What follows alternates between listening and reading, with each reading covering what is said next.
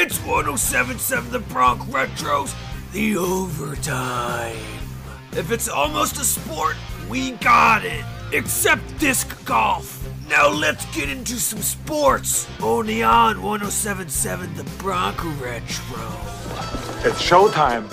Welcome to another edition of The Overtime. I'm Erik Johnson. Lionel Messi has announced that he will be leaving FC Barcelona. Messi was with the team since 2004 and is their all-time leading scorer, scoring 444 goals in 485 appearances with the club.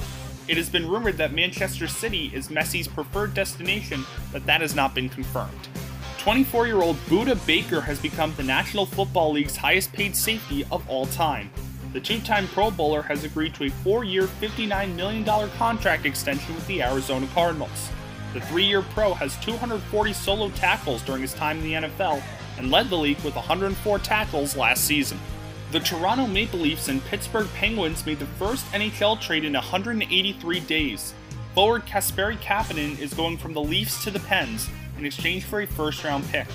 Toronto also picked up forward Evan Rodriguez, defenseman David Warshavsky, and prospect Philip Hallander, while Pittsburgh picked up prospect Jesper Lindgren and forward Pontus Aberg. Here is Kapanen's thoughts about going back to the team that drafted him in 2014. And then I got Kyle called me and told me I was going to Pittsburgh, so super excited about that. Obviously, I think it's where it all began for me, which is pretty cool, and just grateful that Jimmy and Mike Sullivan, these guys want me to go there. So it's been an exciting day. Giannis Antetokounmpo was named the NBA's Defensive Player of the Year. This is the first Defensive Player of the Year award for the defending NBA MVP, after Rudy Gobert won it for 2 years straight. Antetokounmpo is also a favorite to win the MVP award for the second year in a row.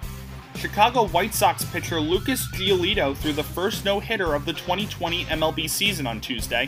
It is the 19th no-hitter in White Sox history, and the first since Philip Humber threw a perfect game back in 2012. Giolito threw 12 strikeouts and only allowed one walk in the win. For this edition of The Overtime, I'm Erik Johnson. That was 1077 The Bronx Retros, the overtime. Be sure to tune in next time if you don't want to miss this testosterone-inducing and clearly awesome sports coverage. Remember, if it's almost a sport, we got it. We have highlights, scores, and stories from every sport. You better believe it. Subscribe to our daily sports broadcast at 1077thebronx.com/overtime.